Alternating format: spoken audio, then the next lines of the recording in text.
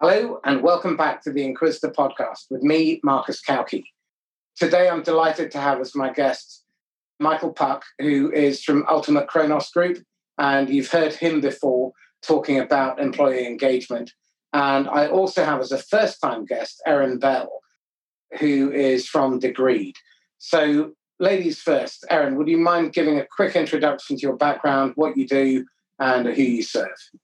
Yeah, absolutely. Thanks so much for having us.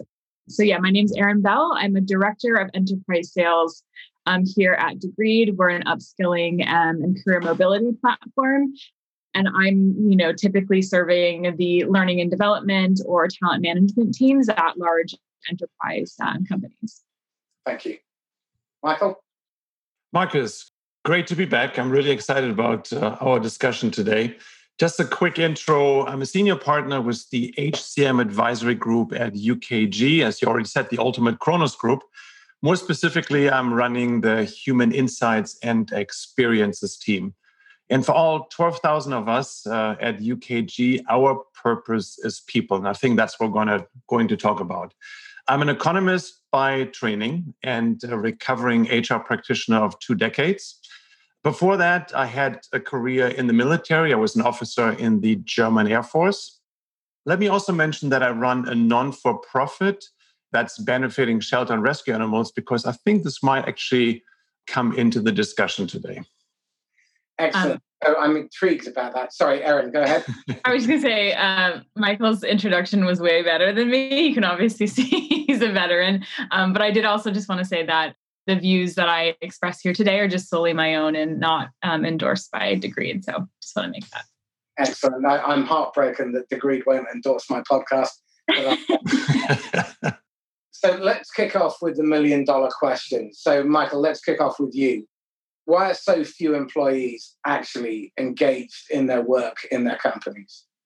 Yeah, so I would call it, and let's just attach a number to it right away. So Gallup is telling us that only 13% of employees are actively engaged. But Gallup actually is doing something very interesting when you look at the numbers, because they always group together the engaged population and the actively engaged population, whereby they break it out on the disengaged side. So that's interesting, because what's the difference between actively engaged and engaged? For me, it's an on or off. And for me, the engaged group is kind of the lukewarm engaged group. Is that it? So I think the problem that we're facing, why so few employees are engaged, because I think they perceive that they're getting the short end of the stick. And this has been obviously ongoing for years and decades. But companies expect employees to dedicate themselves to achieve the company's goals and objectives. But what does the company do in return? Pay money? Yes. But that's not cutting it any longer. And there are expectations much broader than that. I think it's the imbalance of these two that caused this big issue to start. I think there's some value in exploring what actually motivates people.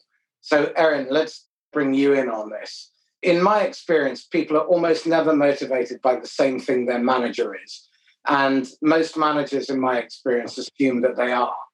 In sales, there is a myth that salespeople are motivated by money.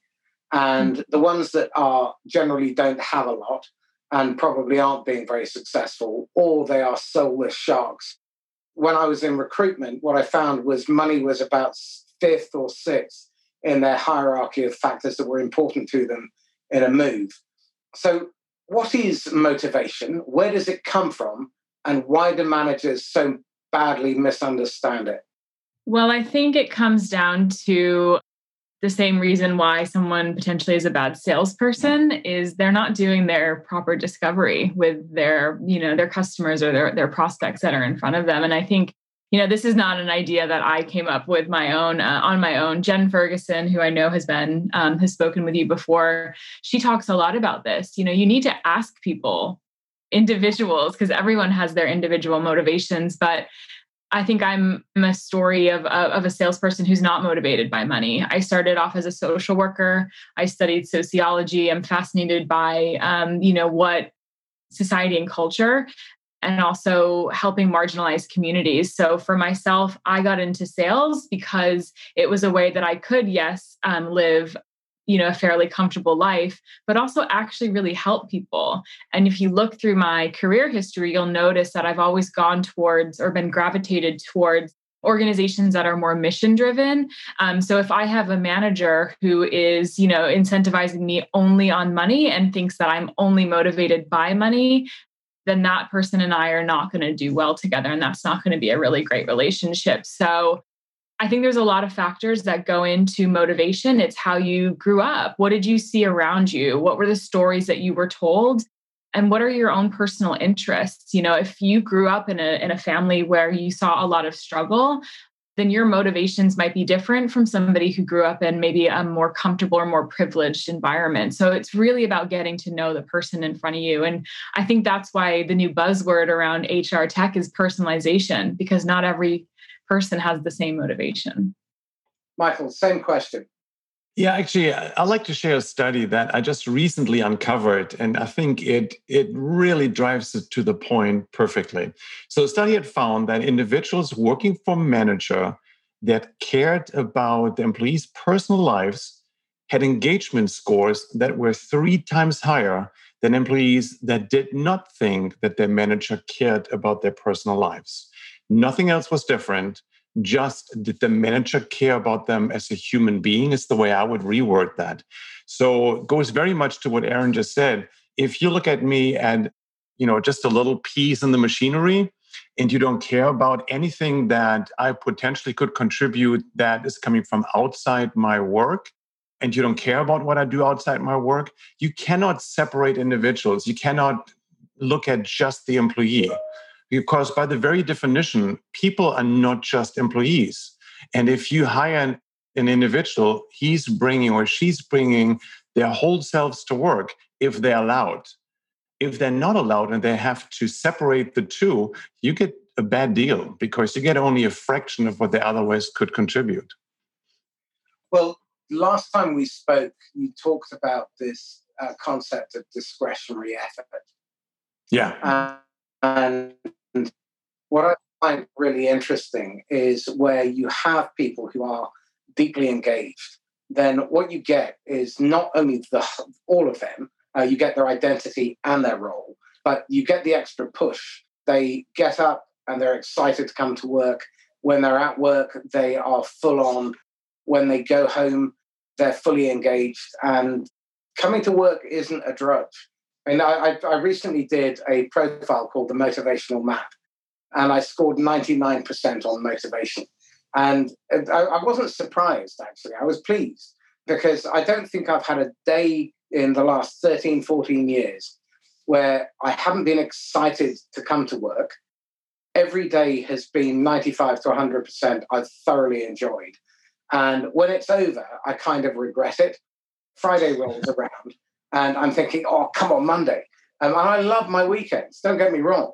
But it's somewhere that is stimulating and it allows me to express every ounce of creativity. So, Erin, bringing you back into this, tell me this. What are the best practices and the best characteristics of managers who do their discovery? And what do they do differently to your average manager? That's a really good question. And I have a new manager who's taking care of me now at Degreed. And I was really chuffed, as the British would say, with him and the way that he approached meeting me. And he sat me down and he literally asked me, he said, why are you here and what's important to you? He's like, is it making money? Is it, proving yourself? Like what is underlying, what's going to make you happy and what's going to make you 12 months down the road feel satisfied and that you've accomplished something. And I said to him, it's actually not money. I grew up with a fair bit of, I would say, healthy and unhealthy imposter syndrome. So for me, it was really proving myself as a salesperson. What did that mean? Well, it meant that I needed, proper coaching and training to help me level up in my career. I would say I am fanatically rallying against the notion that salespeople or employees are inherently lazy. And I think that this is something that's talked about on LinkedIn and other social media sites, day in and day out. I just don't believe it's true. I think people are scared for their jobs. They're scared that they're not going to continue to have those jobs so that they can live and provide for themselves or their families. And at the end of the day, they have this idea in their head, which is true and has been proven to be true over and over again, that if you are not a top performer, you are going to be called, you're out. And I think that, driving people by fear is just the exact opposite of what people should be doing. You have to give the time to develop that person, to train that person, to coach that person, and have it happen on a continuous basis so that they can be the best person that they can be. But it starts with that question: what's important to you, and what in 12 months down the line, are you going to feel accomplished or satisfied? What has to happen in that period? This is really interesting. I was having a conversation with a client of mine only this morning, and he's at a career crossroads, and he's deciding, does he go for the bootstrap scale-up technology company where you go out there and you hammer the phones, or does he go for an organization that is really focused on behavior? And great example of this is AppDynamics. AppDynamics had a culture where you didn't get fired for failing to hit your quota. You got fired for not doing your behavior. And the objective was to make sure that people were habituated into doing great behavior consistently over time. And the one thing we have control over is our behavior. But if you don't tie that to why someone comes to work, and you haven't worked out a behavioral cookbook, a recipe book of how much of which behaviors will help you to achieve those outcomes, and you don't tie their personal objectives to their corporate goals, then what you're going to end up with is people who are terrified. They're constantly looking over their shoulder. They're stressed. And we see in sales just how much mental illness there is. We're talking about a third of the UK population suffers from some form of mental health issue. And I know, Michael, you've got some really interesting statistics in terms of the impact that this needless stress creates in terms of absenteeism, sickness, conflict. So what are your thoughts in terms of making sure that the work environment is somewhere that people feel safe, feel valued, feel included?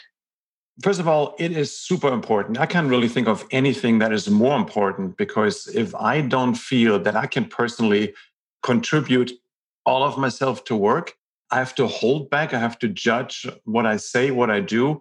I cannot make 100% contribution. I'll give you an example. Actually happened yesterday. I have 2 new employees, and normally when that happens, I go through an exercise, and this week is their second week. So it's really early on. And we did an exercise called MILE. It's called Most Influential Life Experience.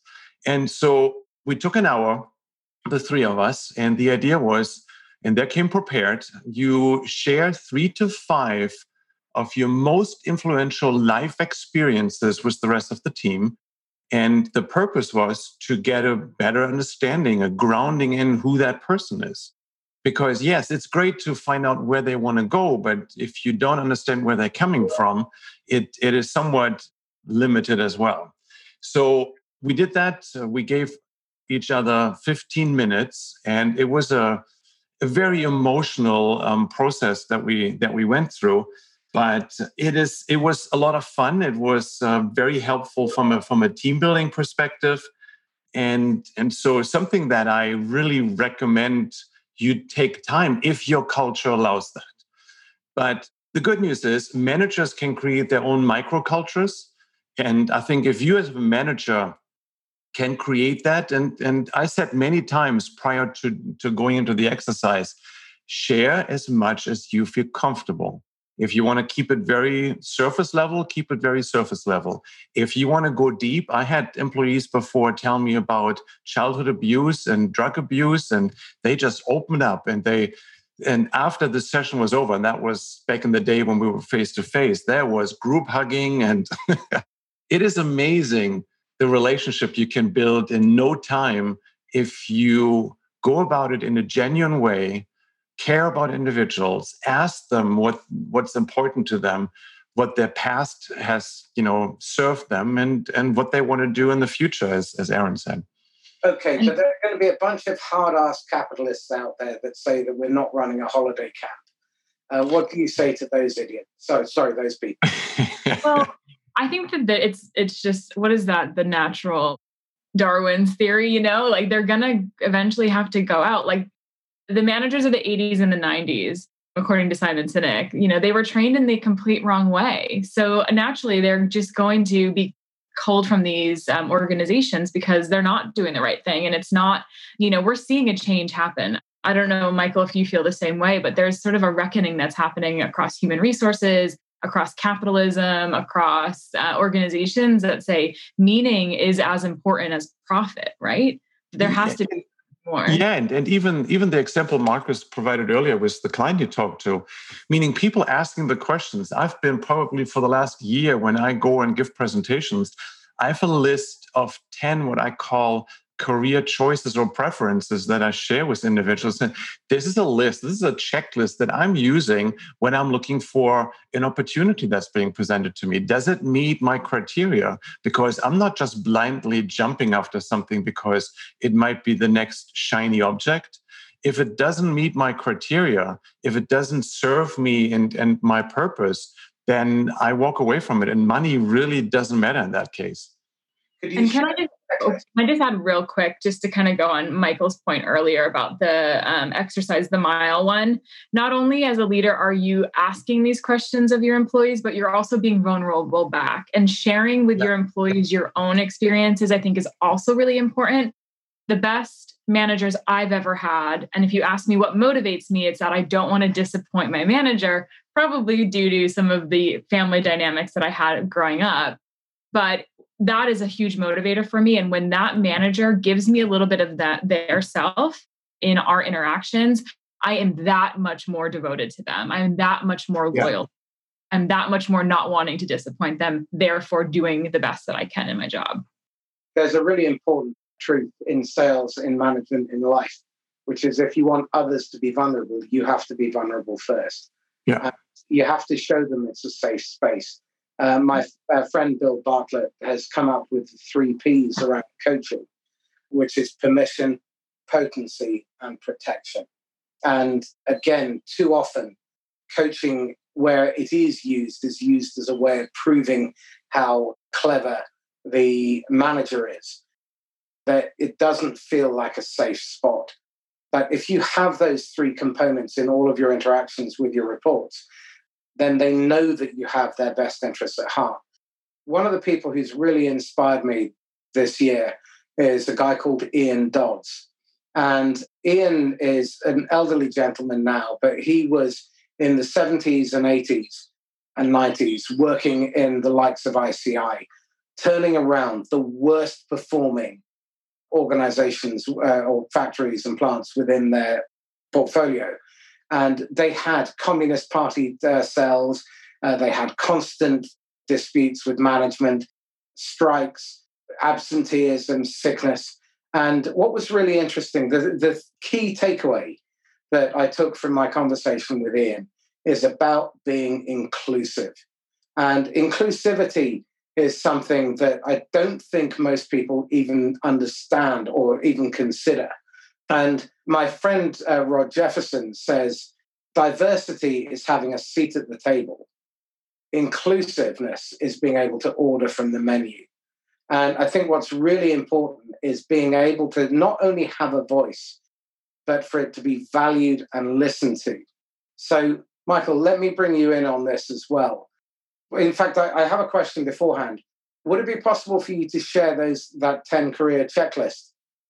I certainly can. I don't have them necessarily all memorized, meaning I need to take a look at the list, but I can give you a couple from the top of the list right now. So the first one is 100% virtual work environment. I've been a virtual employee for 13 years. I'm living in a very rural setting. There's not much around here, but I don't want to move. So virtual work environments are a must-have. And I walk away from, regardless what job it is, if it's not a virtual opportunity. So that's the first one. Business travel, less than 30%. because the downside to being virtual could be that you're 70% of your time in a plane. Not right now, but once that ban is lifted and once the plane's flying again. So those are the first two that are very important. I have on number 7, which also correlates with your statement earlier, compensation. And the only thing I say about compensation is fair compensation. And so in between other items, like I want to have an environment, a culture that is not risk adverse. What I mean by that, I'm an innovator, I'm an entrepreneur, I go and break stuff. And so if I'm put in an environment where my opportunities to experiment and to drive innovation is stifled because the culture doesn't accept failure, then that's not a great match for me. So that's actually, with the exception of the first 2, probably the strongest of the 10, because that's just what I love to do. This is where I can bring value to the table. And if I cannot, meaning I'm not spending millions of dollars, don't get me wrong here, but it's not being looked at in a positive light to just go out, do something and get potentially negative feedback, then that's not an environment for me. So let's talk about inclusivity. What is it?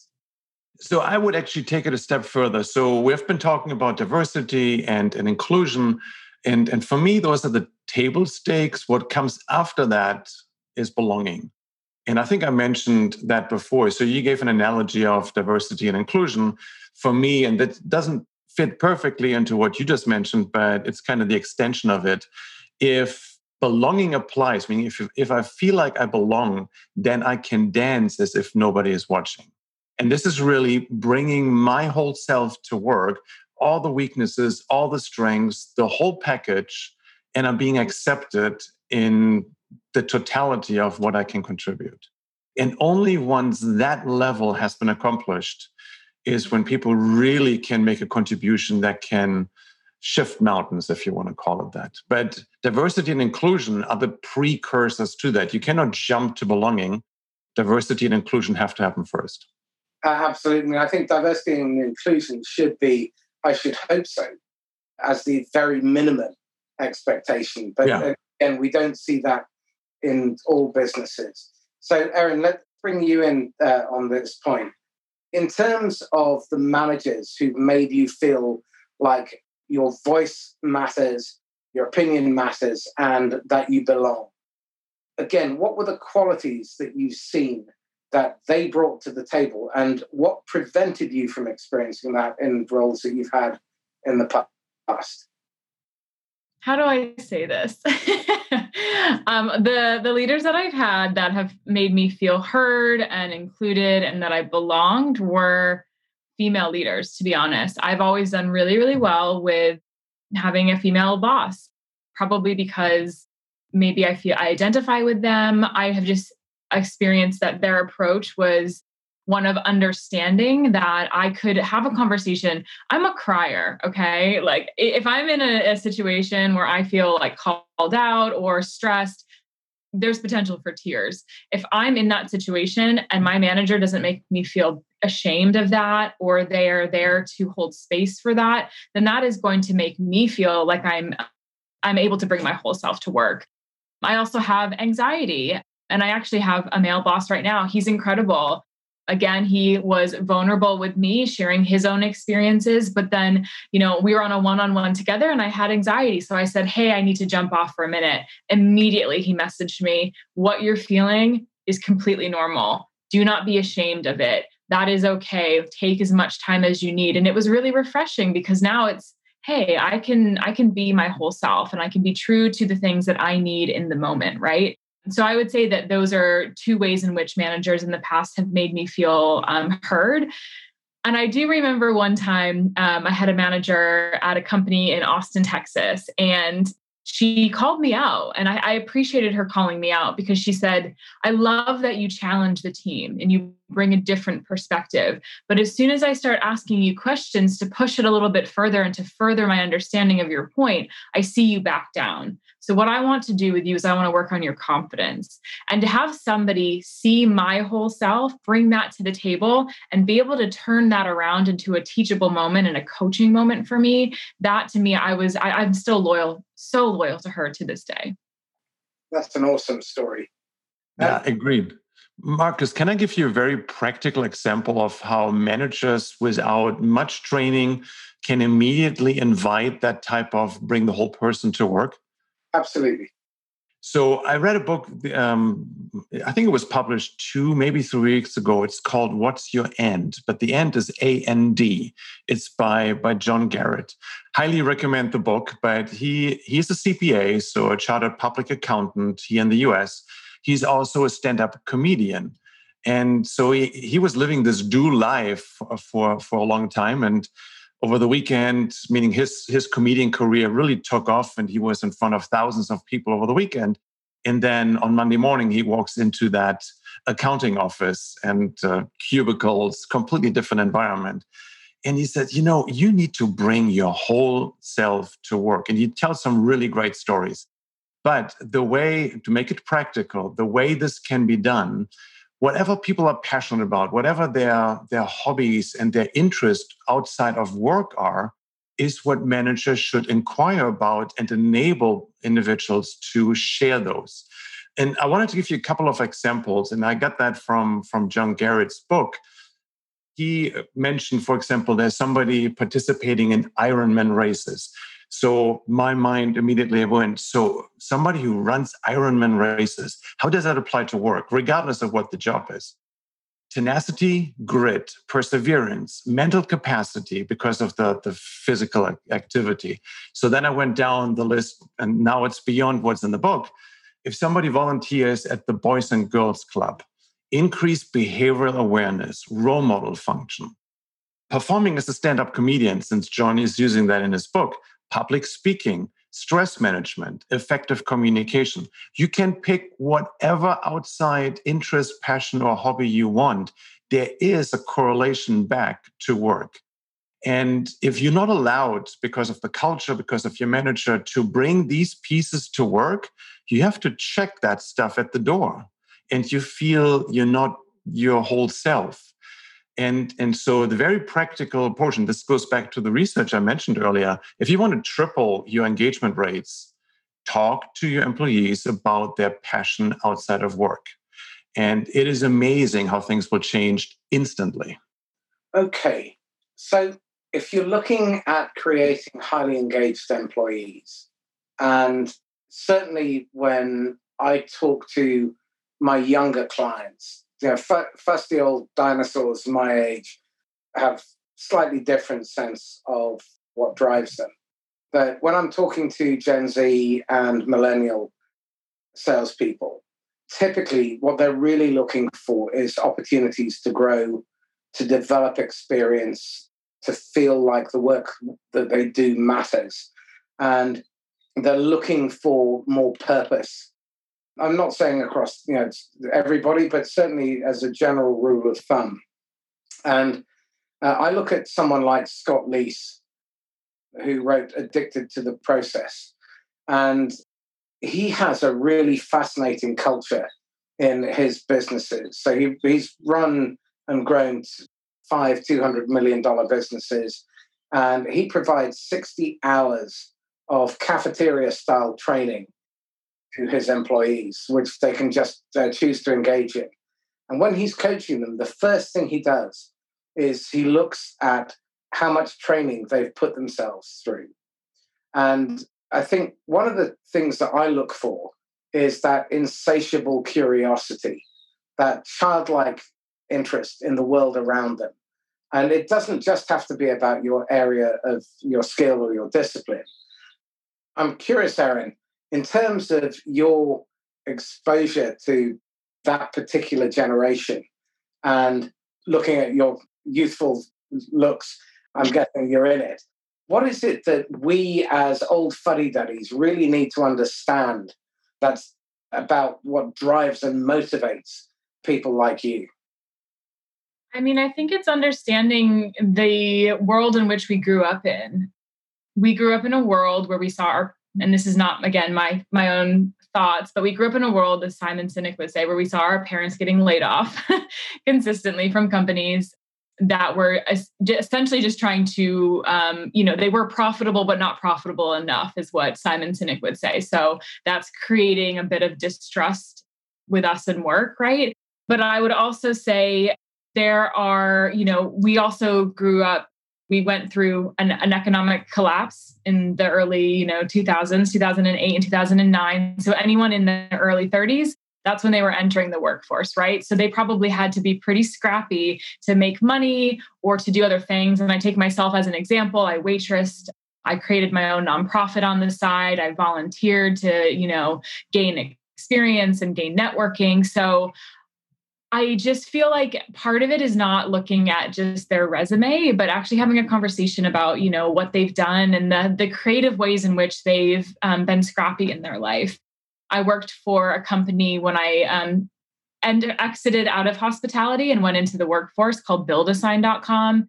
They had us volunteering together. They gave us volunteer time off. They recognized a volunteer of the month. They were, again, starting that shift to recognize a whole person, which I think are all things that are, really important to our generation. I also had another friend, again, around 2010, who started a company called Rework. And they were a company that was going out and recruiting millennials and connecting them to companies that had more meaning, were mission driven, had something else other than the fact that you can make money at them. And look at the trends that are happening around us. Like in the US, we have this new classification of corporations that are called benefit corporations. That means that they have, more to be beholden to than just the profit that they can provide their shareholders or their stakeholders, right? So I think that overall we're trending towards that sense of capitalism can be different than the capitalism that we learned in the 80s and the 90s. And the millennials and the Generation Z, as much as we want to roll our eyes at them, we're pushing that forward and we're asking more of the companies and the organizations that we work for. Your thoughts, Michael? Yeah, no, I fully agree. And I'll share an example that I had actually earlier this week it was. There's a company in the US here, it's called the Common Thread Collective. It's a digital marketing organization. And they found themselves in their early days in a difficult position to attract employees. And so they came together as a leadership team and figured out what can we do differently to really stand out and to attract individuals. And they came up with something that's called Tell Me Your Dreams. And it became a really integrated part of who they are as an organization. Let me tell you briefly what it is. So Tell Me Your Dreams is basically the opportunity where part of the onboarding process, individuals are being asked by the leadership team. So here's the role that we hired you for, but tell us, what is it you want out of life? And it's not out of work, it's out of life. And that's, I think, an important distinguishing factor. So Taylor Holiday is the CEO, and I was participating in an event on Monday of this week, which they call Dream Days. And during those dream days, they have declarations of dreams where individuals come on a Zoom call and says, this is the dream that I want to pursue. Then they have pursued part of the meeting where individuals that are in the midst of pursuing a dream reporting progress. And then there is an achievement part where individuals have actually achieved their dreams. It is all over the board. It is being a better husband, learning a language, building a business. Very little of it had to do with the actual business that hired them. But because of what they started doing, there was actually a spin-off, an organization that's now called Tell Me Your Dreams. So TMYD is the name of the organization. And they provide that same model as a service to other organizations. The energy on that Zoom call, they have 78 employees. They're a relatively small organization. The chat function was exploding. The video reports from the first gal that came on was crying for 5 minutes straight, telling about her dream and what was happening around it. But the energy and the connection that organization has tapped into by giving employees the opportunity to pursue something that they call an outside of work passion feeds directly back into the work that's being done for the organization. So I think that is a model that I will explore much more because I think it holds a lot of potential even for mid-sized and large organizations. That presumably requires a massive shift and an openness from managers and leaders. How do you prepare the leadership? What could effectively be a horrific car crash? Yeah, you can't go there. You can't go straight there. But if you think about the previous example I provided, you could start out with something as little as bring your work, your outside of work passion to work, and find opportunities for individuals to take a minute or two after a scheduled meeting to say, oh, by the way, here's a passion that I have. And so you can do it in very small increments. But there's actually a 3-step process that I've put together so far. The first one is what I call people experiences. And that goes back to the discussion that we had on the previous podcast, where you want to provide your employees with the value currencies that they're looking for. And they're many more than just compensation. Let me just be as brief as that. The next level up is humanizing work. And this is where bringing the outside of work passion, interest, and hobbies is really falling into, because that allows individuals to connect with each other and also contribute in areas that you otherwise wouldn't think they could contribute. And the pinnacle of that model I call human flourishing. Eudaimonia is a term that you might be familiar with that is also reflecting the same. But in the end, it's taking a vested interest in actively supporting employees to be successful in all aspects of life. Can you get there overnight? Absolutely not. Is it worthwhile starting that journey in small steps? I think it's the future of life and work. Agreed. And I would say, you can do things at a leadership level that can also cement these things. So you might have a hustle award. Well, maybe do an empathy award, do an inclusion award, do awards and recognition for other things other than being busy and hustling and giving, yourself to your actual work. Like recognize again the whole person through the leadership awards that you're giving out as well. And Aaron, so that you don't have to say it, Degreed is actually a platform that can enable some of that, because you can allow individuals to explore well outside their work responsibilities, to learn, to expand, and to grow. And I think that's just one of the stepping stones to get to something that is much more inclusive and is providing, meaning think about non-for-profit organizations. So it sounds like Aaron has started her own. I'm running my own right now. I spend probably, I don't want to tell you how many hours a week I spend in driving this forward. I'm not getting paid for it, meaning there's money flowing, but obviously not in my pockets. The energy that I put into this, the dedication that I have, because it's meaningful to me. If you could get the same kind of commitment from employees in, let's call it regular jobs, because they're so focused on what they get out of it and what they want to contribute in return, that's where engagement is coming from. So let's go right back to the beginning in the recruitment process.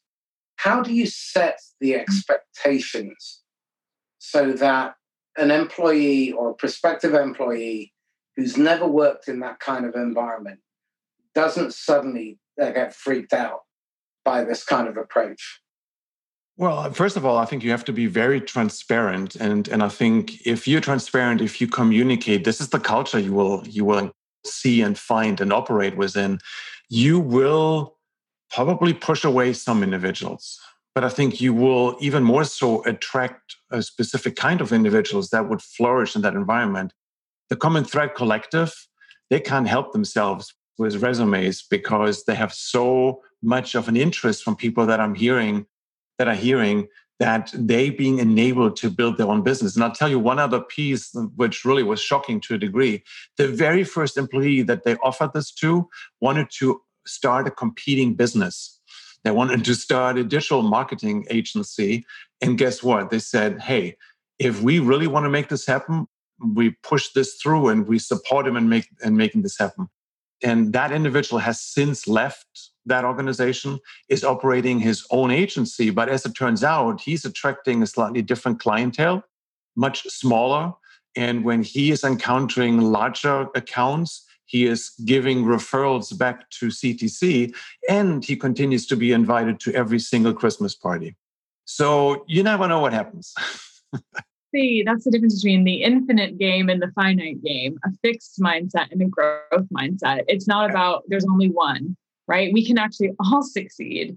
There's enough to go around. And if we're not insecure leaders, and again, this is all inspired by Simon Sinek's talk last week, if we're not insecure and we are secure in who we are and what we can do and what we can bring to the table, then imagine the things that can happen. Imagine the progress that we can make and the productivity that can happen around that.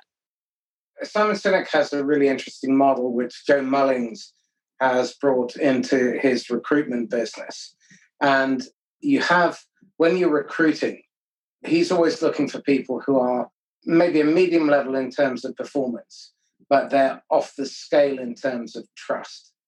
And I think in order to do that, you have to be very brave, because logic and reason tells you what you should look for are top performers, but often they're ghastly human beings and they're not necessarily great collaborators.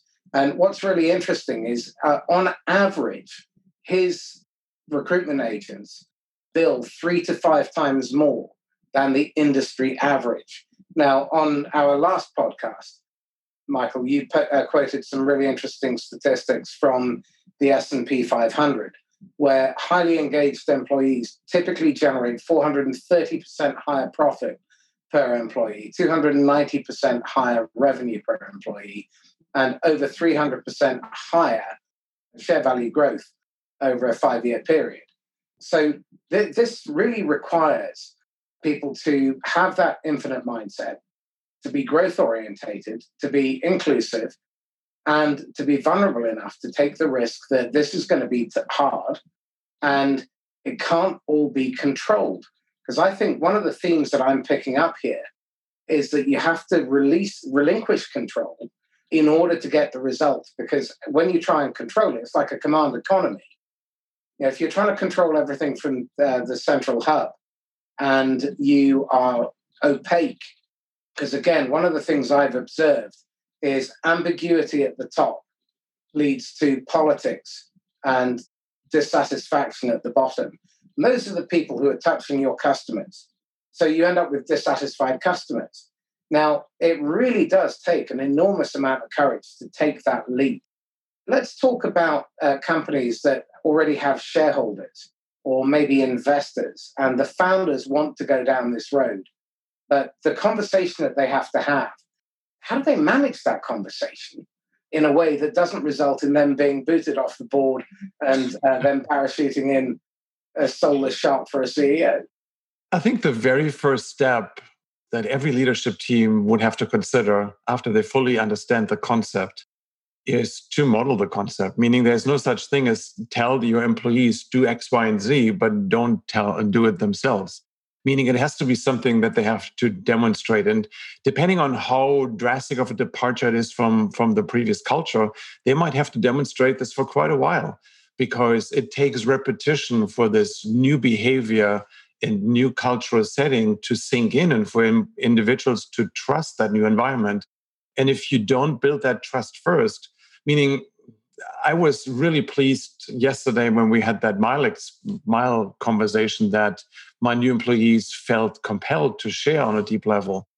But that was just a leap of faith on their side, meaning if you have individuals that have been with an organization for years and they have seen the dark side of the culture, it will take them way longer than 2 weeks to get to the point where they share openly. So it's modeling and giving it enough time to lay the foundation that trust can be experienced. Then you can embark on a journey like this. There's a really interesting chap, Anthony Willoughby, mad as a box of frogs. I don't think Anthony will be offended by that. He describes himself in far less flattering terms. And he spent the last 40 years working with tribes like the Maasai, tribes in Papua New Guinea, the Mongols, and he's developed a mapping concept, which I think both of you will really find very, very interesting. And what he does, he gets people to draw their map of the world which they occupy. it's teed up with a little bit of background in terms, let's say it's the Maasai. The Maasai, their wealth is measured by the number of cattle they have. And they have to deal with the terrain, the weather, they have to deal with rival tribes, they have to deal with predators, they have problems that they need to deal with. And each individual is encouraged to create this map. And what's interesting about this visual representation is that it's full of emotion. It's full of them as human beings. And it's not something intellectual. It's a visceral response to the exercise. And what's very interesting is depending on whether you have a horizontal or a vertical map will depend on the depth that people will go into around their problems. But it's a really powerful way of communicating that whole human being to other people in the organization. Because when you start to share the maps around, then what happens is people say, oh, I had no idea. And the people who are very brittle, they talk about the things that really worry them. And they start opening up as well. Because I think, you've touched on a couple of really critical points here. And Aaron, I'd like to bring you in on this around trust and vulnerability.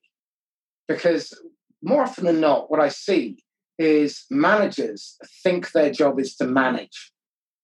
Actually, a manager's job is to hire well and then get the best out of those people and trust them to do their job so they don't end up becoming a bottleneck or micromanaging and disempowering people. So I'd love to hear your thoughts around how you are managing your team. And again, it can be the good, the bad, and the ugly in terms of the lessons that you're learning along the way. Because I'd be curious about that journey where you've learned to trust, where you've learned to delegate, and you've learned to be vulnerable. Yeah, I think it's really allowing space for honest conversations, allowing space for someone to come to you and to really dig into that person. Again, it starts with the good discovery, right? What motivates them through some of the exercises that we just spoke about. But really, it's showing up and, being true to your word. And when, you can't be in moments, being honest and vulnerable with that with your team. I think when you give that to them, they will give that back to you 100 times over, like the dividends of that type of management is huge. And I agree with you. I think, as a manager, you are not just managing people, you are guiding that person towards the resources that they need. That might be resources internally that are tied to work, but that also might be, connecting them to opportunities to find a therapist or opportunities to deal with issues that are happening outside the world. We're spending, upwards to 70 or 80 hours at work every week. It's about saying, how are you? What's going on in your world? How can I help? And really opening it up and being really broad with that. You might get a ton of crazy things coming at you that you may not be able to handle. But if you're able to handle it with grace and at least connect those people and be honest about your own limitations and how you can help that person, but also being able to guide them to the resources that can help them, I think those are all things that make a manager more holistic and more effective. Excellent. Michael, so to bring you in on the same question. Yeah, I couldn't agree more. And actually, I had a couple of really good examples recently. So talking to my new employees, one of them coming from an environment that was rated extremely high when it comes to great place to work. And so my curiosity was, what made the huge difference? What was the thing that got you placed in number 1 and number 2 on the Forbes list? Because meaning there are lots of companies out there and they're trying all kinds of things. What made the difference? And he said it's really the experience that the managers that I've worked for across the board or that others have worked for have always looked at me as an individual more so than just a contributor at work. And if something went wrong, and that really was the telling part of it, if something went wrong, and there's always something that goes wrong, the first question was, are you okay? It wasn't, why did that happen? Or how did you break that one? It was, are you okay? And he said, you experience that repetitively, you see that happening to others, that is what built a family. So he described that work environment actually as a family because they were watching out for each other. And I think that's just, and Aaron just mentioned micromanagement. I think you as well, Marcus. I had an interesting, very tiny little example yesterday. One of my new employees is working on a virtual platform of some kind, and she had made a change, and she wanted for me to approve that little change. It was just a name change, and sent me a text message saying yay or nay. First of all, I didn't quite know what she was asking for. I said, I'm sure it's okay, but I'm not quite sure what it is you're asking for.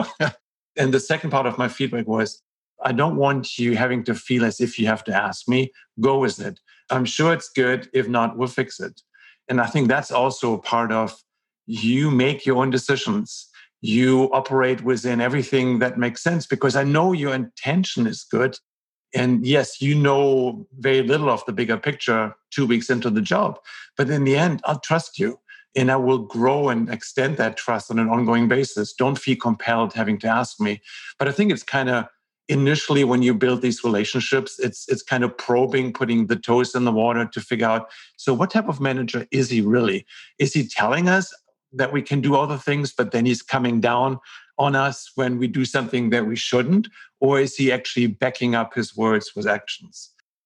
Every time that Michael speaks, I feel inspired, but I just want to tell a real quick story. And it's a really easy thing to implement as a manager. When you bring on a new employee, the times that I have felt most seen and valued as a new employee is then when a manager said to me, you're coming in here with clear eyes. You don't have the bias of working here for X amount of years. So give us your honest feedback. How can we improve? And that little thing has made me feel so inspired because I'm very much like you, Michael. I like to innovate and iterate and feel like I'm being a part of something that's creating something better. And so that for me is like a chef's kiss.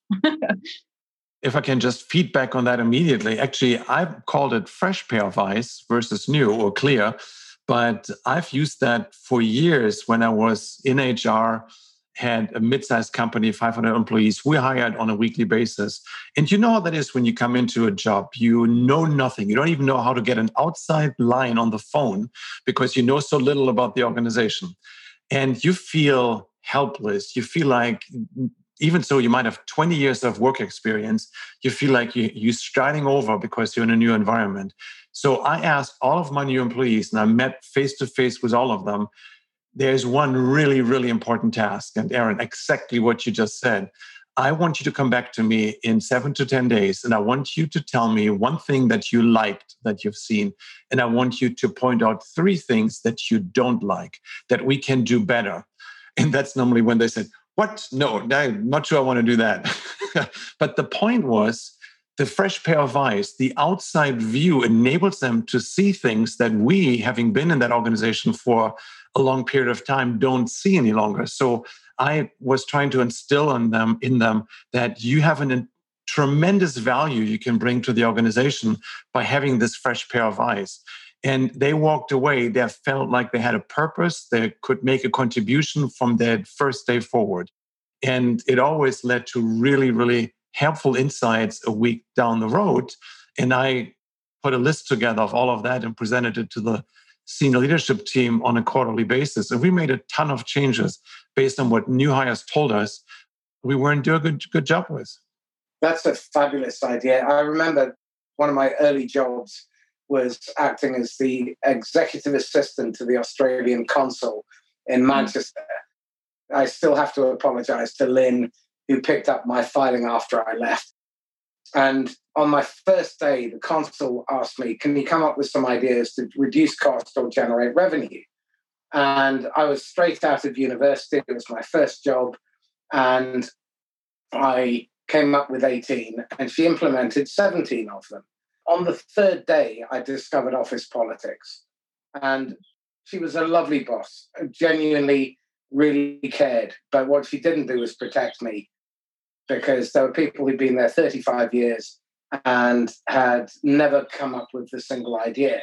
And at that point, that was a really bad watershed moment for me, because it took me probably 10, 15 years to be able to get over it, that you shouldn't express an opinion and you shouldn't put your head above the parapet.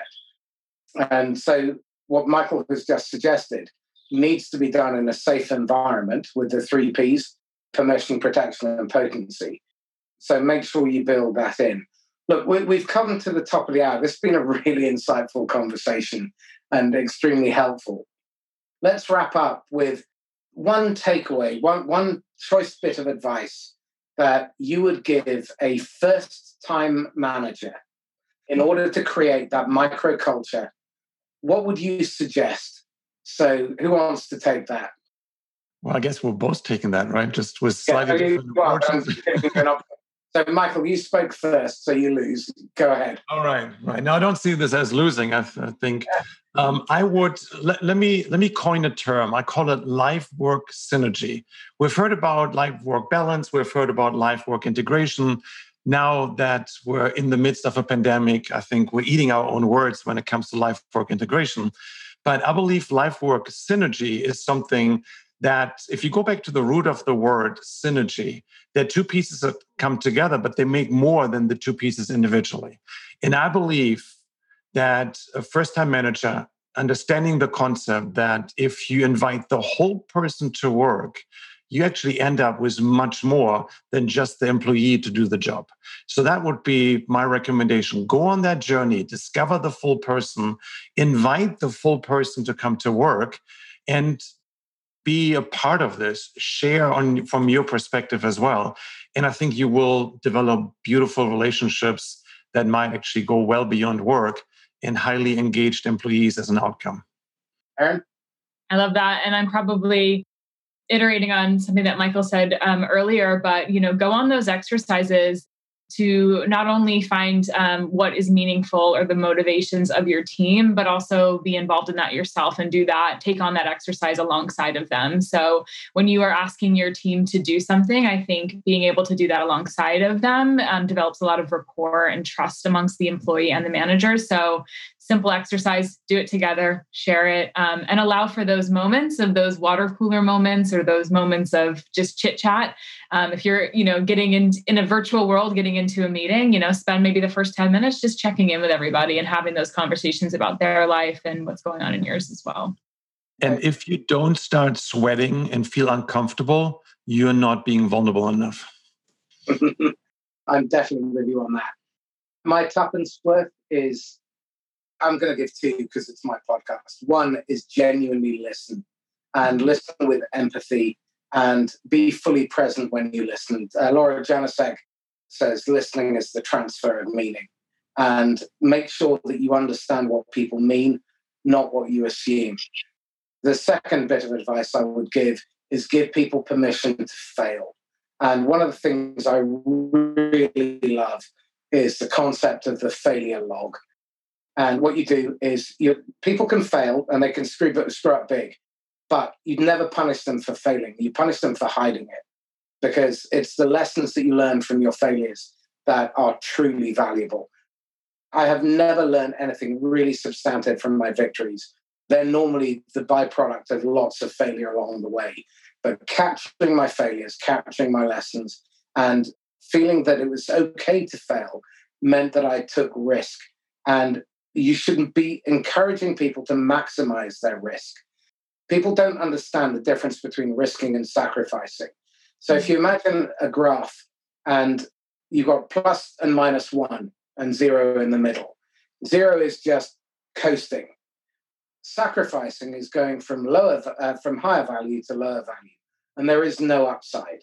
Risking is going from lower to higher value, with the possibility that you may lose some or all of what you've got.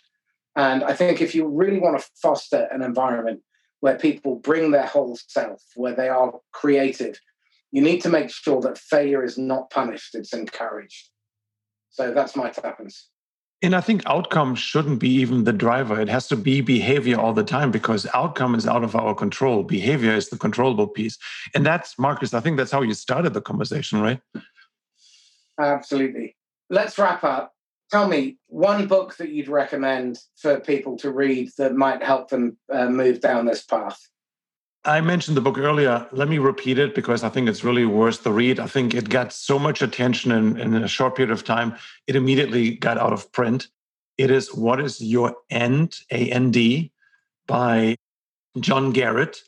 It's a quick read, but it gives lots of examples of how individuals can bring their whole selves to work and how you can humanize the work environment. Brilliant. And Erin? I'm trying to think of one. I guess I have to probably talk about Simon's books. That inspired a lot of what I said today. So Leaders Eat Last.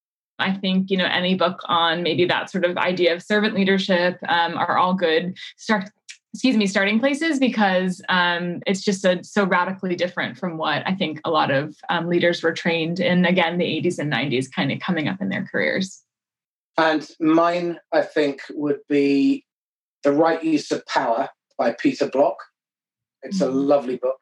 And I would also strongly recommend anything by Patrick Lencioni. And one great one is The 5 Dysfunctions of a Team.